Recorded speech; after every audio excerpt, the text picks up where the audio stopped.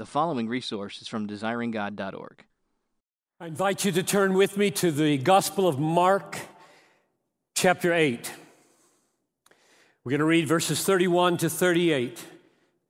Mark, chapter 8. I hope you will be looking at a Bible, either on your device or in a book like this. It really matters that you're looking with me.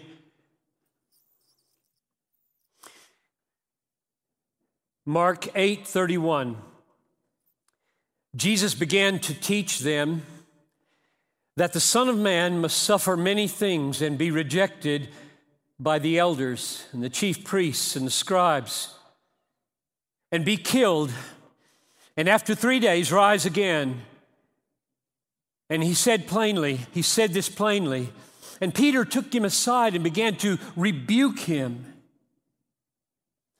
But turning and seeing his disciples, Jesus rebuked Peter and said, "Get behind me, Satan. For you are not setting your mind on the things of God, but on the things of man." And calling the crowd to him with his disciples, he said to them, "If anyone would come after me, let him deny himself and take up his cross and follow me. For whoever would save his life will lose it. But whoever loses his life for my sake and the gospel's will save it. For what does it profit a man to gain the whole world and forfeit his soul? For what can a man give in return for his soul?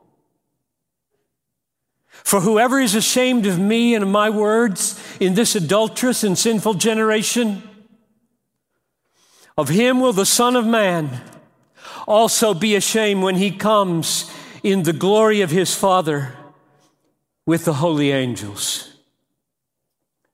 Father, I ask now that Christ would stand forth from his word with such truth and clarity and value that all this world's possessions and all this world's praise would, for every heart in this room, be as nothing in comparison with him. And I ask this in Jesus' name. Amen. The main point of verses 31 to 33, the first paragraph, the main point is that God planned and prophesied and performed the sufferings, the rejection, the killing, and the raising of the Son of Man. And therefore, to resist that is to take the place of Satan or fallen man, which are the same in this text. Here's another way to put it.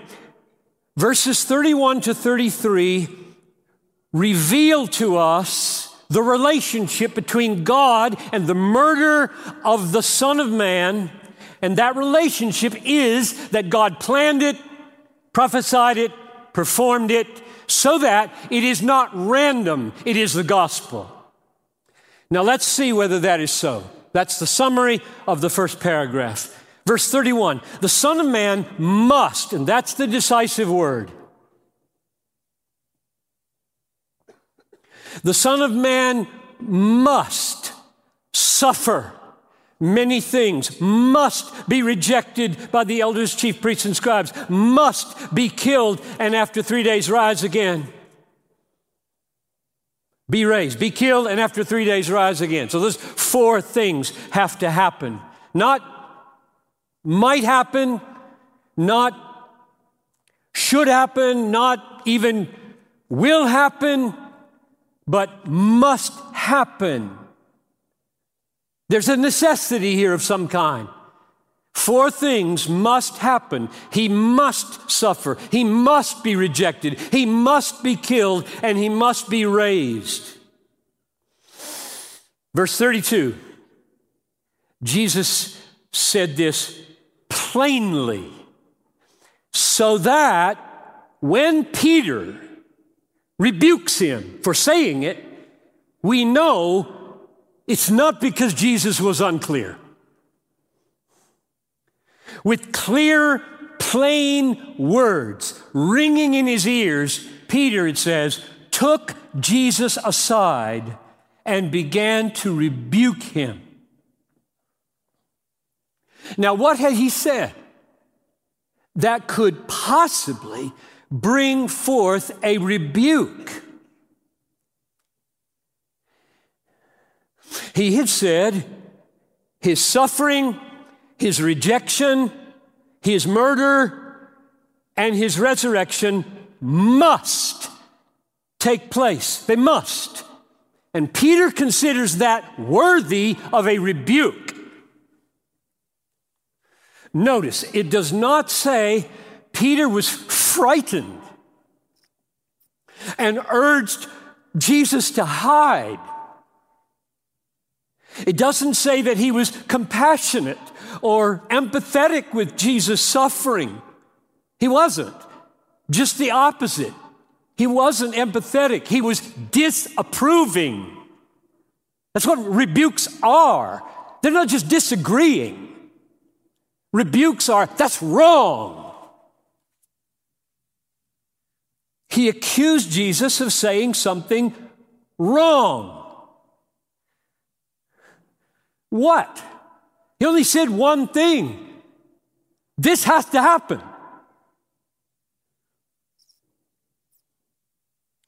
Jesus, with all due respect, your suffering, your rejection, your getting killed, and whatever this is, your rising does not have to happen. And I rebuke you. To which Jesus now responds with his own rebuke. Same word in Greek. Rebuke, rebuke. Verse 33. Turning and seeing his disciples, he rebuked Peter and said, "Get behind me, Satan.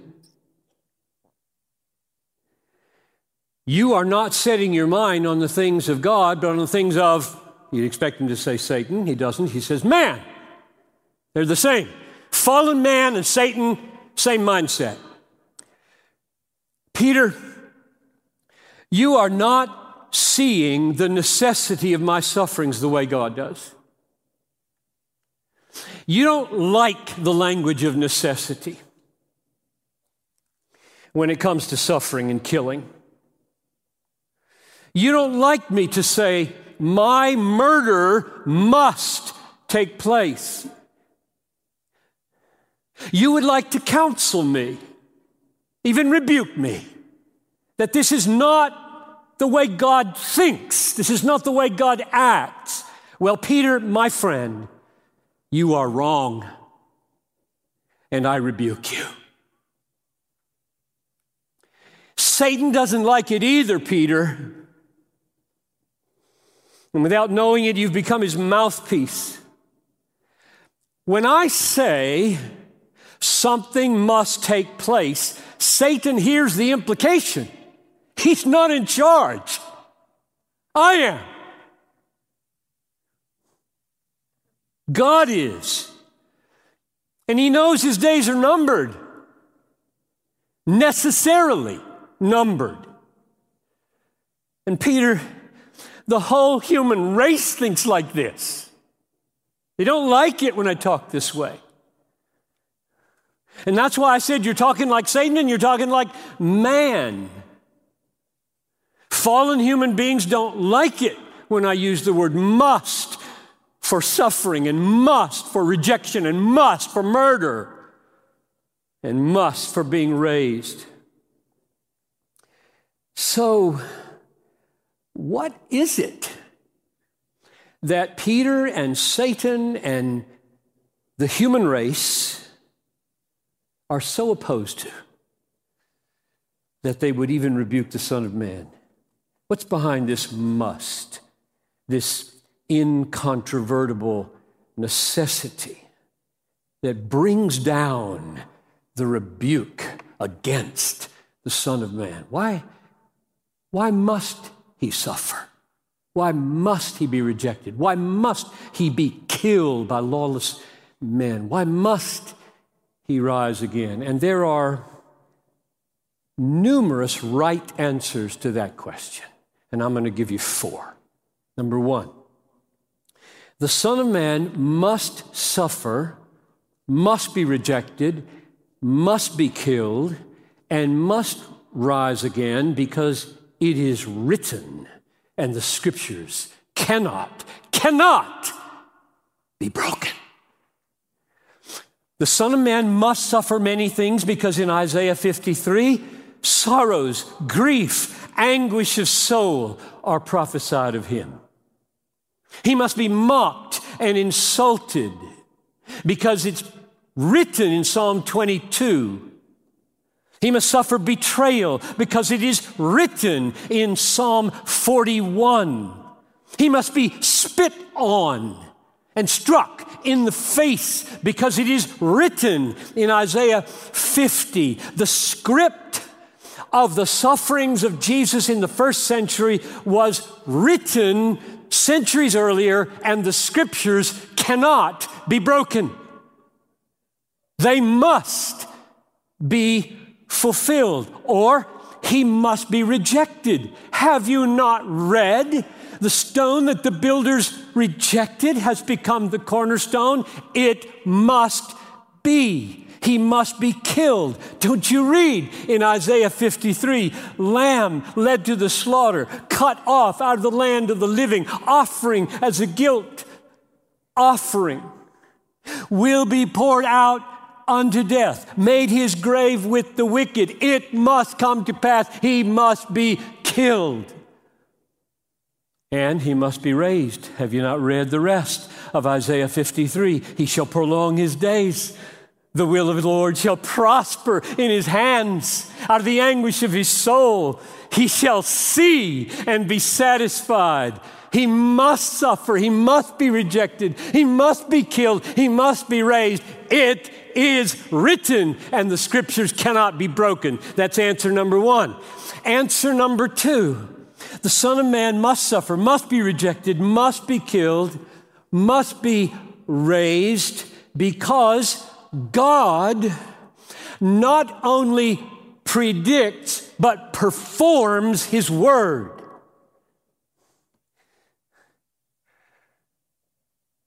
The prophecies will come to pass, not because God has a crystal ball and is a good soothsayer. They will come to pass for this reason. Jeremiah 1:12, I am watching over my word to perform it. God doesn't predict what others will do merely. He announces what he intends to do through others. I am watching over my word to perform it. I am God. I'm not a fortune teller. I am God. And there is none like me, declaring the end from the beginning and saying, my counsel shall stand. And then the next phrase, I will accomplish all my purpose. I don't wait to see if it's going to happen. I do it. I said it, I do it. That's why I use the word perform. He performed it. He didn't just predict it. That's the second reason why it must happen. Here's the third reason. The Son of Man must suffer and be rejected and killed and rise again because it was planned from before the foundation of the world by God. It was written, it was performed, it was planned. God is infinitely wise. He does nothing whimsically, nothing randomly. Everything is according to wisdom. In wisdom, he has made the earth. In wisdom, he does all his works. Oh, the depth of the wisdom and the knowledge of God. How unsearchable are his ways. They're all done in wisdom because they accord with an infinitely wise plan, which is made explicit in relationship to the suffering and the rejection and the death of Jesus in Acts 4:27. Truly in this city There were gathered together against your holy servant Jesus, whom you anointed, both Herod, Pontius Pilate, along with the Gentiles, the peoples of Israel, to do whatever your hand and your plan predestined to take place. So the four perpetrators of all of Jesus' suffering, Herod, Pilate, the mobs, and soldiers, those four perpetrators were acting according to God's plan. They did according to God's plan. That's why the sufferings, the rejection, the murder, and the resurrection must take place. They were planned, they were prophesied, they were performed. One more reason why they must take place. The Son of Man must suffer, must be rejected, must be killed, not just die, be killed, and must rise, because that plan is put in place for an ultimate and infallible final purpose. Ephesians 1:11, God works all things according to the counsel of his will, so that we might exist to the praise of his glory. Or to be more specific, in verse 6 of Ephesians 1, he chose us before the foundation of the world for adoption through Christ unto, this is the purpose, unto the praise of the glory of his grace. Jesus doesn't say it here in Mark 8, but he will make it plain 2 chapters later in Mark 10:45 that the sufferings, the rejection, and the killing of the Son of Man, this giving of his life, is as a ransom for many. Remember that verse, Mark 10:45? The Son of Man didn't come to be served, but to serve and to give his life as a ransom for many. So the sufferings, the rejection, and the death of Jesus in Mark 8:31 are clarified in 10:45 as a ransom. And when that ransom is paid for many, it says, grace flows to that many. The forgiveness of their sins, their liberation from every manner of bondage is paid. And so great grace is unleashed. So all these events, the suffering, the rejection, the death of Jesus, are the unleashing of the final purpose of God, the mercies and the grace shown to sinners for their liberation. Now, something has been happening in the last 50 years that's amazing in the world in relation to this text. The Gospel Coalition, for example, has come into existence along with hundreds and hundreds. I first wrote thousands, but thought I'd stay with hundreds just because I could probably find them. I think it's probably thousands, but hundreds and hundreds of ministries, churches, schools, mission agencies, publishing houses, websites, spiritual movements in dozens of countries around the world. Millions of people have been waking up to the beautiful interweaving of the sovereignty of God with the gospel. More and more people are coming to see and cherish that the ultimate control of God over all things is different than they thought it was. Millions of people are discovering that the sovereignty of God is not peripheral, it's not troublesome, it's not academic for debate or argument. It is a glorious divine reality, and is the very stitching that holds the gospel together.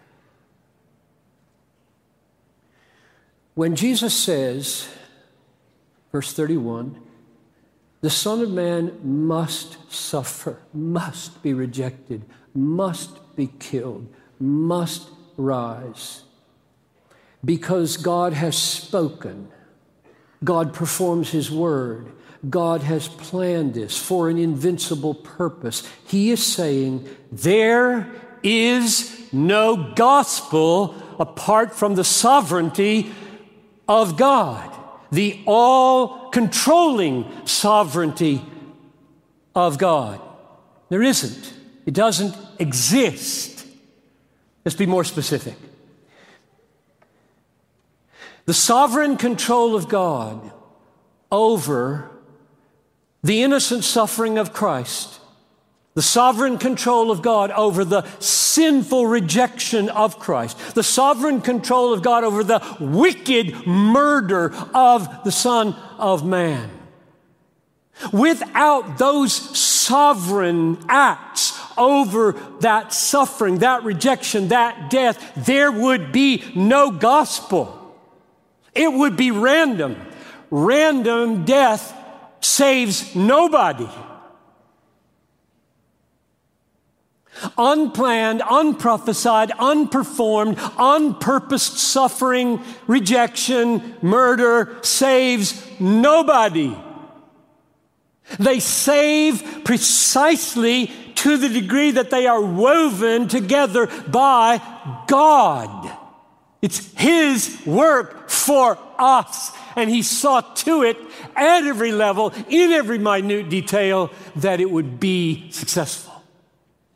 No gospel without the sovereignty of God. And I'm not saying that there are not people who make the effort to disconnect the all-controlling sovereignty of God from the innocent suffering, the sinful rejection, the wicked murder of Jesus.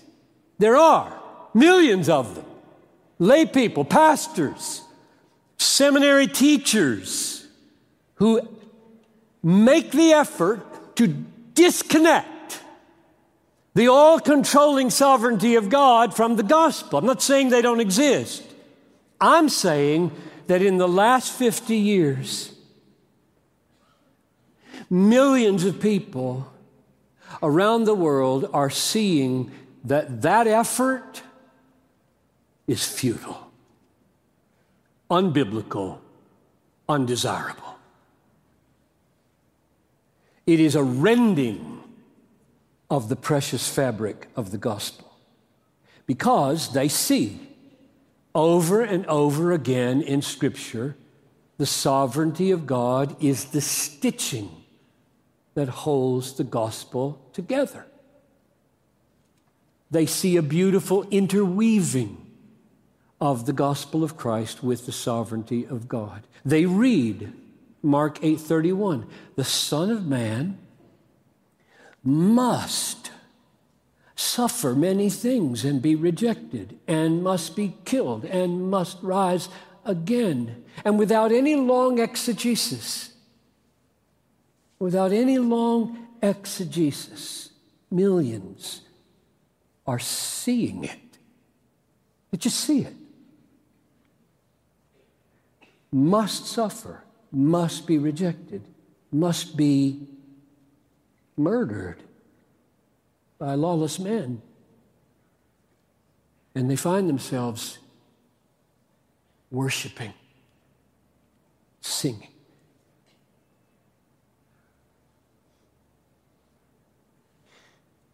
They say, this was your son. This was your son. This was your plan. This was your work. This was your hand. Innocent suffering, your hand. Sinful rejection, your hand. Wicked murder, for me, for my forgiveness, for my everlasting happiness.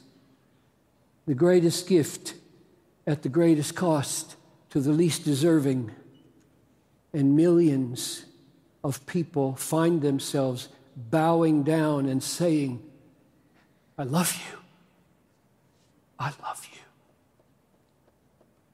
That's what's happening. There are no debates being won. God is opening eyes to the stitching.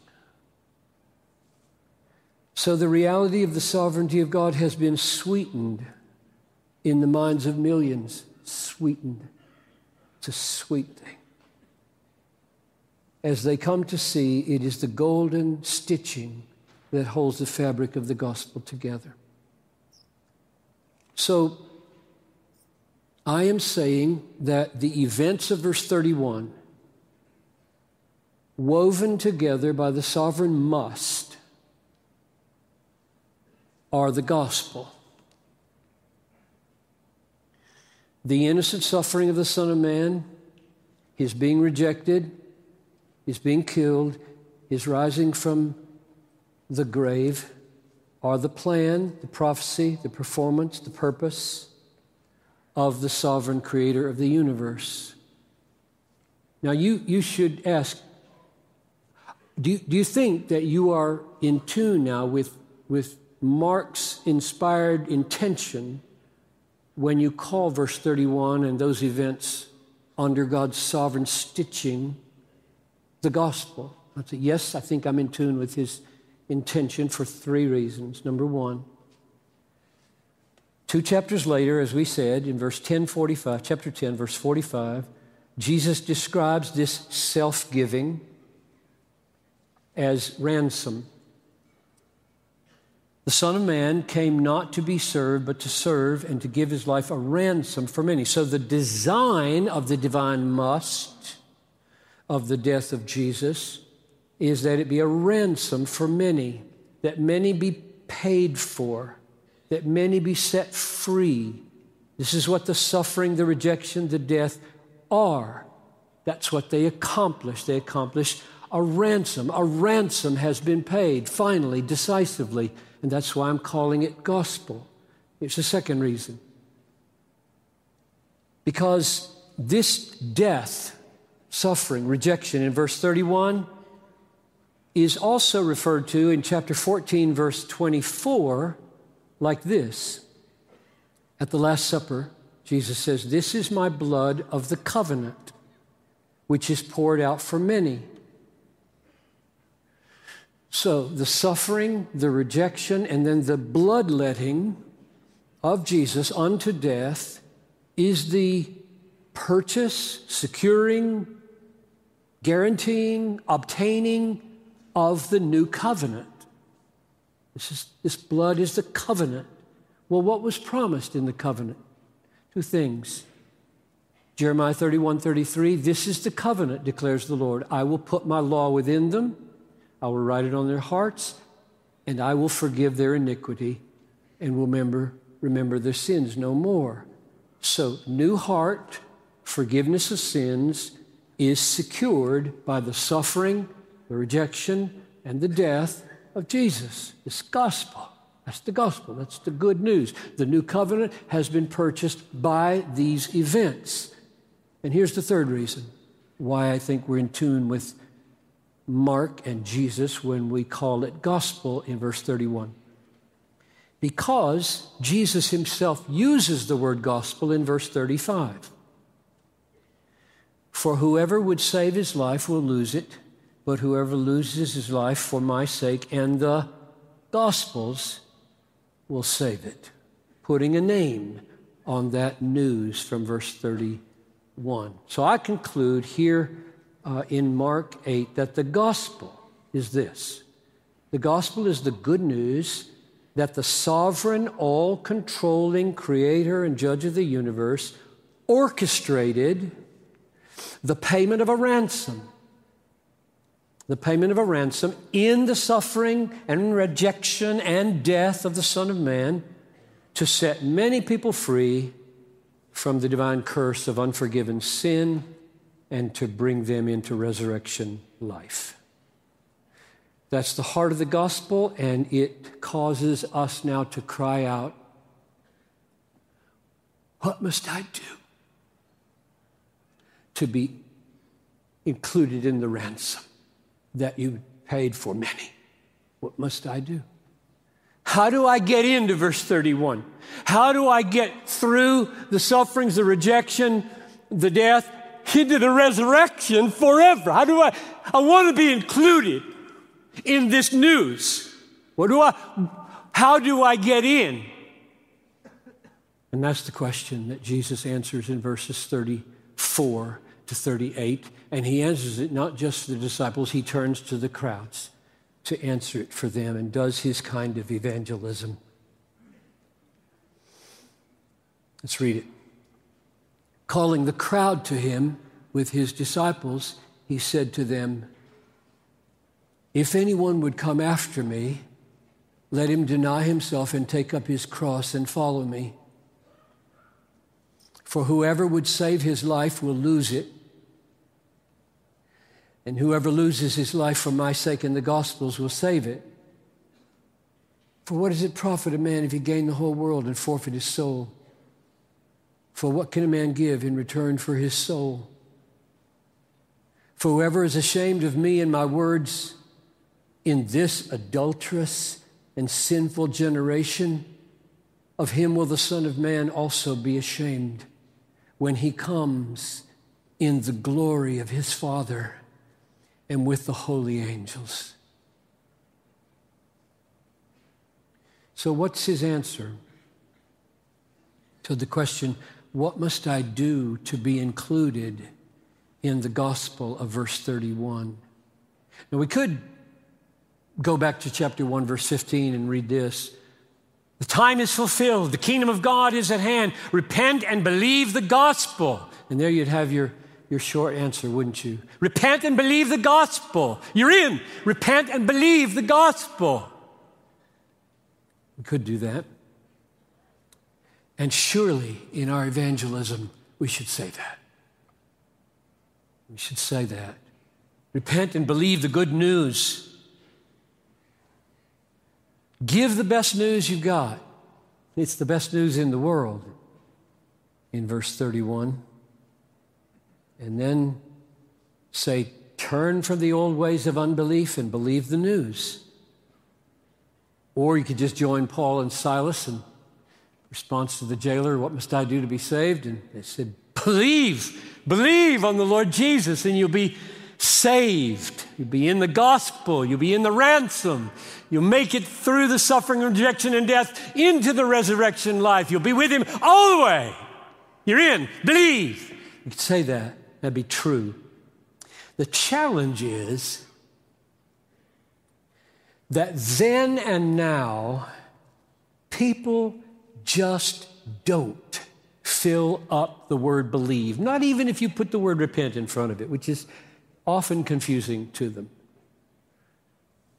They just don't fill up the word believe with the meaning Jesus intends. Where, I ask you, wherever you come from, where in this world would people pour into the word believe all that Jesus requires us to experience in believing? My understanding of verses 34 to 38 is that Jesus is answering the question, what must I do to be included in the gospel of verse 31? Not by replacing belief, but by revealing its essence. That's a huge claim. You need to test it. Let me say it again. Verses 34 to 38 are not intended to add to the requirement of belief in the gospel as a way of being included in the gospel, but to reveal the heart or the essence of what belief is. Okay, we've got our work cut out for us. Verse 34. The calling of the And calling the crowd to him and with his disciples, he said to them, if anyone would come after me, literally follow, and the ESV doesn't want to say the word follow twice. I think it sounds funny, but if anyone would follow me, let him deny himself and take up his cross and follow me. And I think the repetition is intended to say this. If you want to follow me, there are two things involved in following me. Namely, deny yourself and take up your cross. That's the point of the sandwiching them with follow. Deny yourself, take up your cross. That's the way you follow me. So you want to get with me on the road that leads through suffering, into rejection, into death, and into everlasting life with me. You want to get on that road and go with me all the way, forever. This is how you do it. Deny yourself, take up your cross. In other words, a new self must come into being so that there is a denying self and a denied self. And Jesus says, take up your cross because the denied self must be crucified. A crucified self. There's a self that must die and be reckoned dead by denial. I deny you, you're dead. That's the first part of his answer. How to be included in verse 31. Experience the miracle of a new self coming into being that looks at the old self and says, no, you're dead. Now, at the end of verse 34, we haven't been told anything about what's good or bad about these two selves. This one of them's got to do some denying, the other one's got to be denied, and one of them's dead. Going to be dead, going to be crucified. What? That doesn't help get to heaven.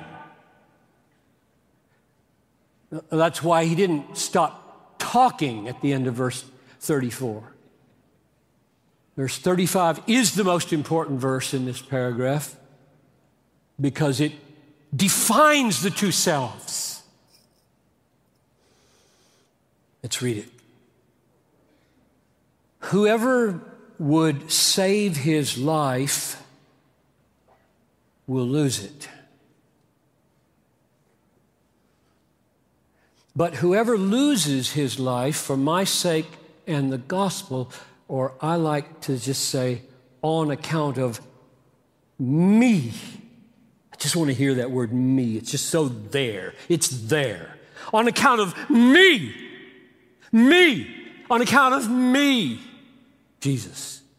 And the gospel will save it. Now that's a description of two selves in verse 34. One self aims to save its life in this world, aims to maximize all that this world can give, loves this world. And that's the self that must be denied, killed, crucified.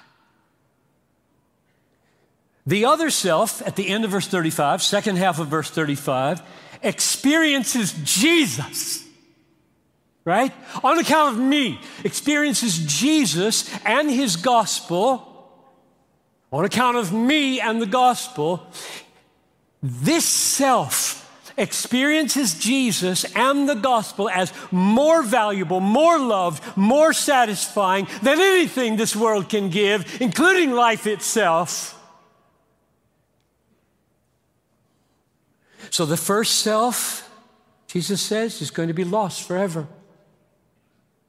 Whoever would save his life will lose it.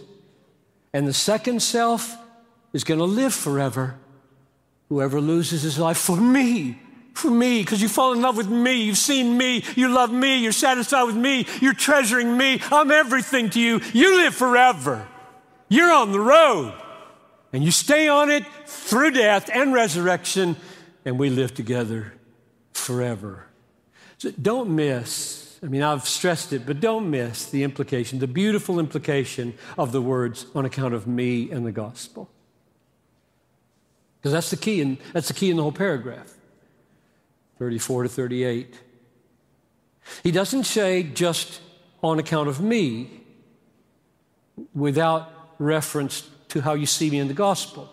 He doesn't say just on account of the gospel.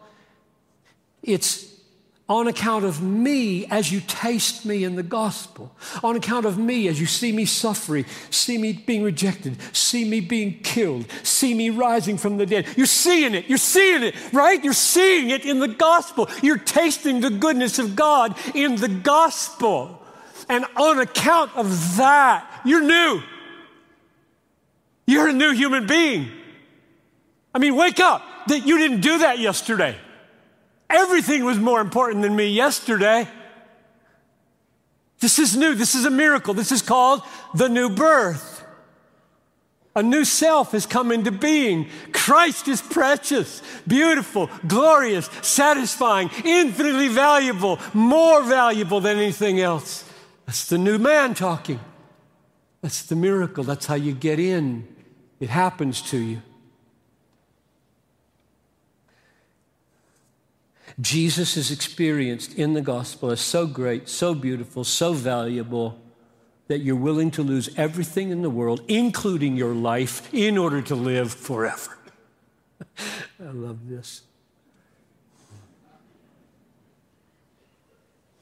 So if you want to be his disciple, you want to be included in the ransom, included in the resurrection, that's what has to happen to you. Verses 36 to 38, what do they do? What do they add? Here's what they do. They clarify, and it would be good to linger here as to why he would choose to say it with regard to his particular listeners, but we'll just do it for ourselves because we're all like them enough for that it's relevant for us. He's going to clarify how Christ and the gospel become more precious in relation to the possessions that we could get in the world and in relation to the praise that we could receive from the world. The first one is verses 36 and 37, possessions. The second one is verse 38, praise. So that's what we'll do now. Is that true? Let's see if that's so. Verse 36. What does it profit a man to gain the whole world and forfeit his soul?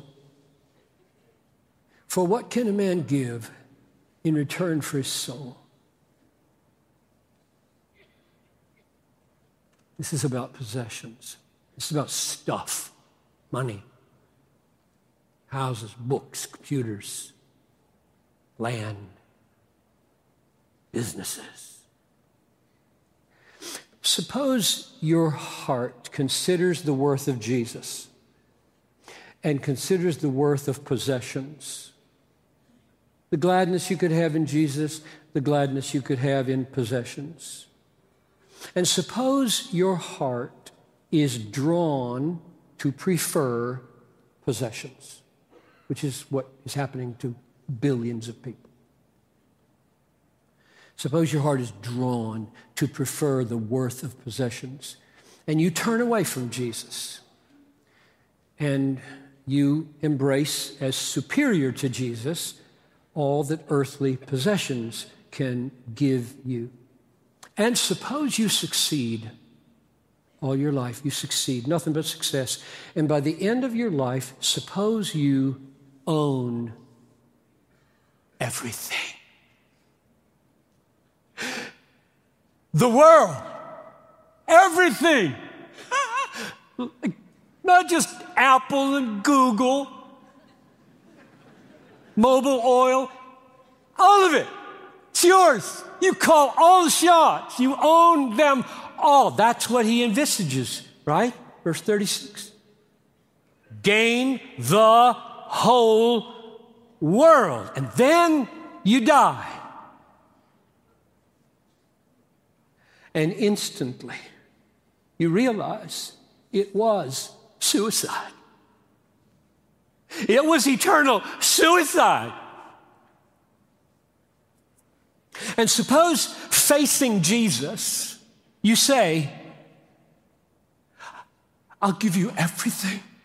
I'll give you everything I have. I own it all. I'll give you everything, the whole world, in return for my soul. What do you think he will say? I think he will say this: you would try to buy your soul with the very possessions that destroyed your soul? The very possessions that you preferred over me. Christ replacing, Christ belittling idols have no currency in heaven. And he will turn his face away, and you will perish forever. What you just tried to do with your money, that ransom has been paid. For the many, for the elect of God, the ransom is paid, and you preferred not to be a part of it. You preferred not to be with Jesus. You preferred to make crystal clear you were not elect. That's what you meant to do. You're going to go with the alternative treasure. Oh my, don't do that. That's verses 36 and 37, and the intention is to clarify how the me and my gospel of verse 35 is more precious than things. Do you feel freedom welling up in your heart right now? I do. I mean, there are temptations at 73 with stuff. I love this text. I need all the help I can get to be free. Right? You do too. Free from the main idols in the world, possessions and praise. Let's look at praise. Verse 38. For whoever is ashamed of me and my words, and notice again, me, my words. Verse 35 said me and the gospel. Here it's me and my words. Whoever is ashamed of me and my words in this adulterous and sinful generation, of him will the Son of Man be ashamed when he comes in the glory of his Father and with the holy angels. So, Jesus is making clear there are two audiences for our lives. Number one, this adulterous and sinful generation. Adulterous, not mainly because they sleep around, but because they find more pleasure in God's creation than in God, and thus they commit adultery against God, which is the essence of sin, adulterous and sinful generation. The other audience is three: the coming of the Son of Man, or the Son of Man at his coming, his glorious Father, and millions, I'm going to say millions from Daniel 7, millions of holy angels. That's a lot of glorious beings to smile at you or turn away. And the question for us is, whose approval do we crave most? Whose praise are you most desperate not to lose? In whose presence do you fear most being shamed? Which relationship is most precious to you? Which brings us back now to verse 35. Whoever would save his life will lose it. That is, whoever lives to save his reputation, to avoid shame, to save his acceptance with the people that matter to him, namely an adulterous and sinful generation, which points out the inanity of it all, will lose his respectable and popular life. The Son of Man, the all-glorious Father, the millions of holy angels will, in one terrifying moment, turn their face away in eternal shame. If you have tried to save, I got to save my reputation. I got to save my acceptance. I got to save how cool I am in the lives of everybody. You're going to die. And millions of angels, the noblest creatures in the universe under God, will turn their face away. But the second half of verse 35, whoever loses his life on account of me and the Gospels will save it. In other words, whoever experiences me and my suffering and my rejection, my death, my shameful crucifixion, my resurrection, whoever experiences all that is more precious than the respectability of popularity, more precious than being accepted, being admired by an adulterous and sinful generation. You're going to live forever under the smile of the Son of Man and his Father and millions of angels. So here's the sum of the matter. Mark 8:31-38 is first news. The greatest news in the world. Verse 31, the Son of Man must suffer many things. He must be rejected. He must be killed. And he must rise again. The merciful, sovereign, all-controlling God planned it, prophesied it, performed it, suffering, rejection, death, resurrection of the Son of Man. And therefore, it's not random, it's gospel. It's ransom. It's grace. The way in to the gospel, so that you not only experience the suffering, the rejection, the death, but the resurrection unto eternal joy with Jesus, the way into that is to experience the birth of a new self. A self that looks at the suffering, the rejection, the killing, the rising of Jesus, and then looks at possessions and looks at praise and says, possession-loving self, praise-loving self, I deny you, I kill you, I reckon you dead, you have no dominion in my life. That's a new man. That's a miracle. That's salvation.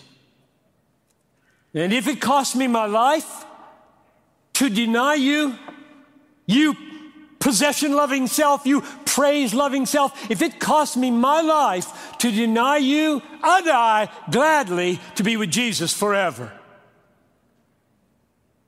That's the point of this text. That's the way in. Very few people fill up the word believe when you say believe that way. So we've got our work cut out for us in evangelism. I close with 5 applications for your evangelism in view of what we've seen. Number 1, tell unbelievers the news first. Foreground the news. Make the news prominent. The world doesn't know the news. They think they know lots of the requirements. Self-denial, we heard this, but they didn't get the news. So, foreground the news. God planned, God prophesied, God performed a ransom for sinners. Jesus embraced the plan, became the performance, suffered, rejected, murdered, raised, knowingly, intentionally, obediently, triumphantly. Make the objective facts of the glorious Jesus exalting news clear. There's no other way that the next steps of the gospel can happen if they don't know the news. Because it's in the news that they see Him, and they got to fall in love with Him to be in. So number 2. So first, tell the news. Make the news clear.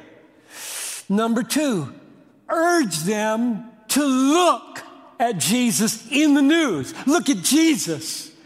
Look at Him suffering. Look at Him being rejected. Look at Him dying. Look at Him rising. Look, look, look.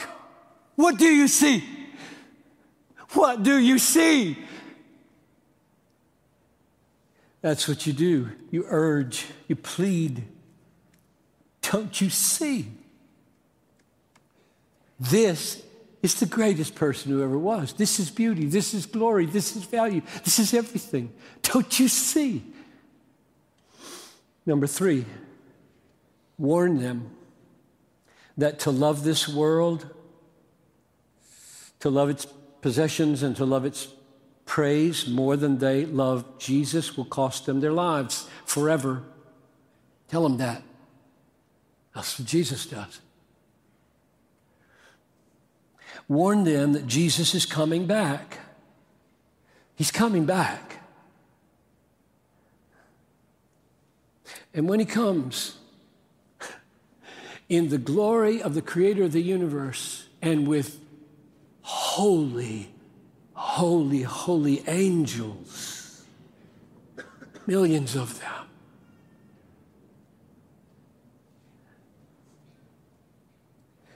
nothing you have ever owned, no praise you have ever received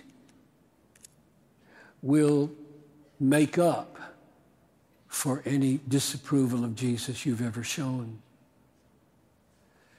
Your shame of Jesus will bring down shame on your head.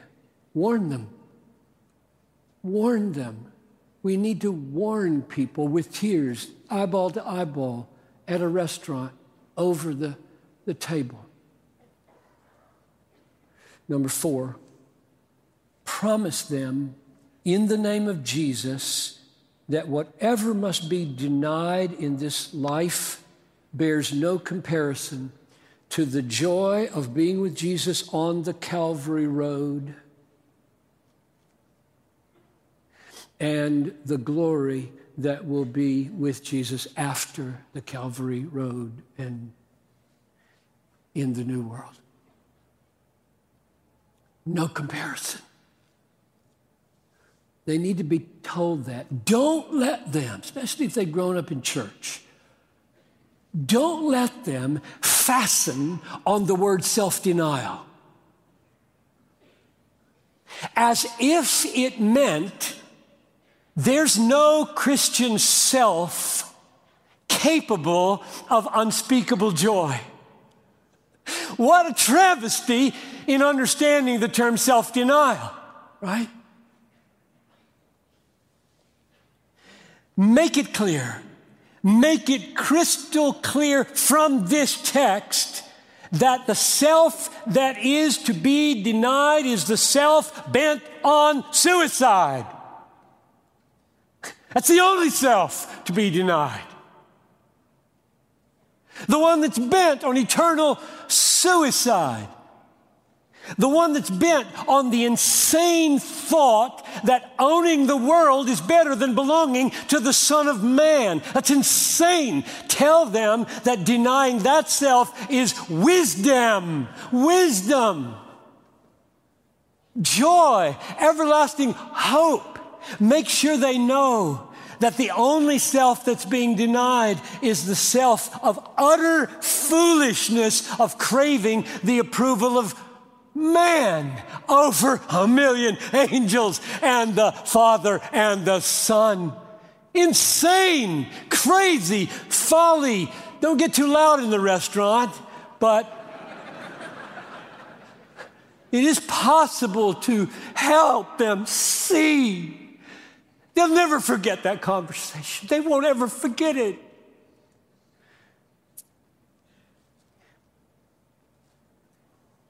No, don't let them fasten on to self-denial.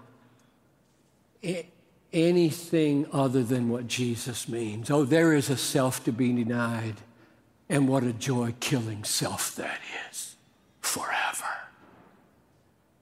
Kill him. Kill that self. Get up in the morning and say, you're dead. Go to bed at night and say, you're dead. And I won't have you killing my joy forever. Oh, no.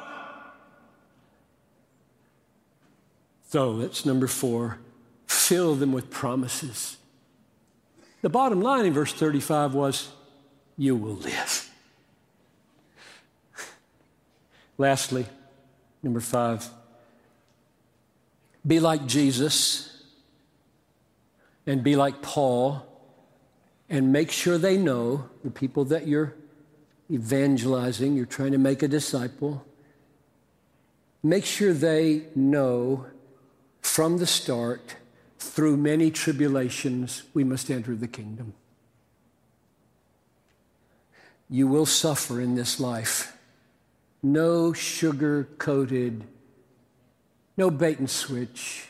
Just up front. Jesus was up front all the time about suffering in the Christian life. And Paul, Discipleship 101 in Acts 14:22, through many tribulations you must enter the kingdom. Count the cost. Don't want you to get on the road and be surprised when the suffering comes. It will come. Count the cost. And then say this. Listen, if the all-governing, all-controlling, sovereign, merciful God was weaving a fabric of beauty and hope out of sufferings, rejection, murder, and resurrection of the Son of Man, if he was weaving, stitching in his sovereignty, stitching a fabric out of horrors and horrors and horrors of sinful rejection and sinful murder, a fabric of beauty and a fabric of hope, then don't you think that he can and will weave out of the torn pieces of your life and out of the tangled threads of your life a beautiful tapestry for his glory? And then when you're done, you pray. You say, can I pray? Let's pray. So, Father, perhaps right now I have done some evangelizing for some. And I pray that they would see in the sufferings and the rejection and the death and the resurrection of Jesus a beauty and a glory and a value and a greatness that is so precious that it would be more precious to them than all the possessions they could have, all the praise they could receive, and they would find themselves saying, I'm new. I'm new. The Word of God has brought me forth. I ask this in Jesus' name. Amen. Thank you for listening to this resource from DesiringGod.org. If you found it helpful, we encourage you to enjoy and share from thousands of resources on our site, including books, sermons, articles, and more, available free of charge. DesiringGod.org exists to help you treasure Jesus more than anything else. because God is most glorified in us when we are most satisfied in Him.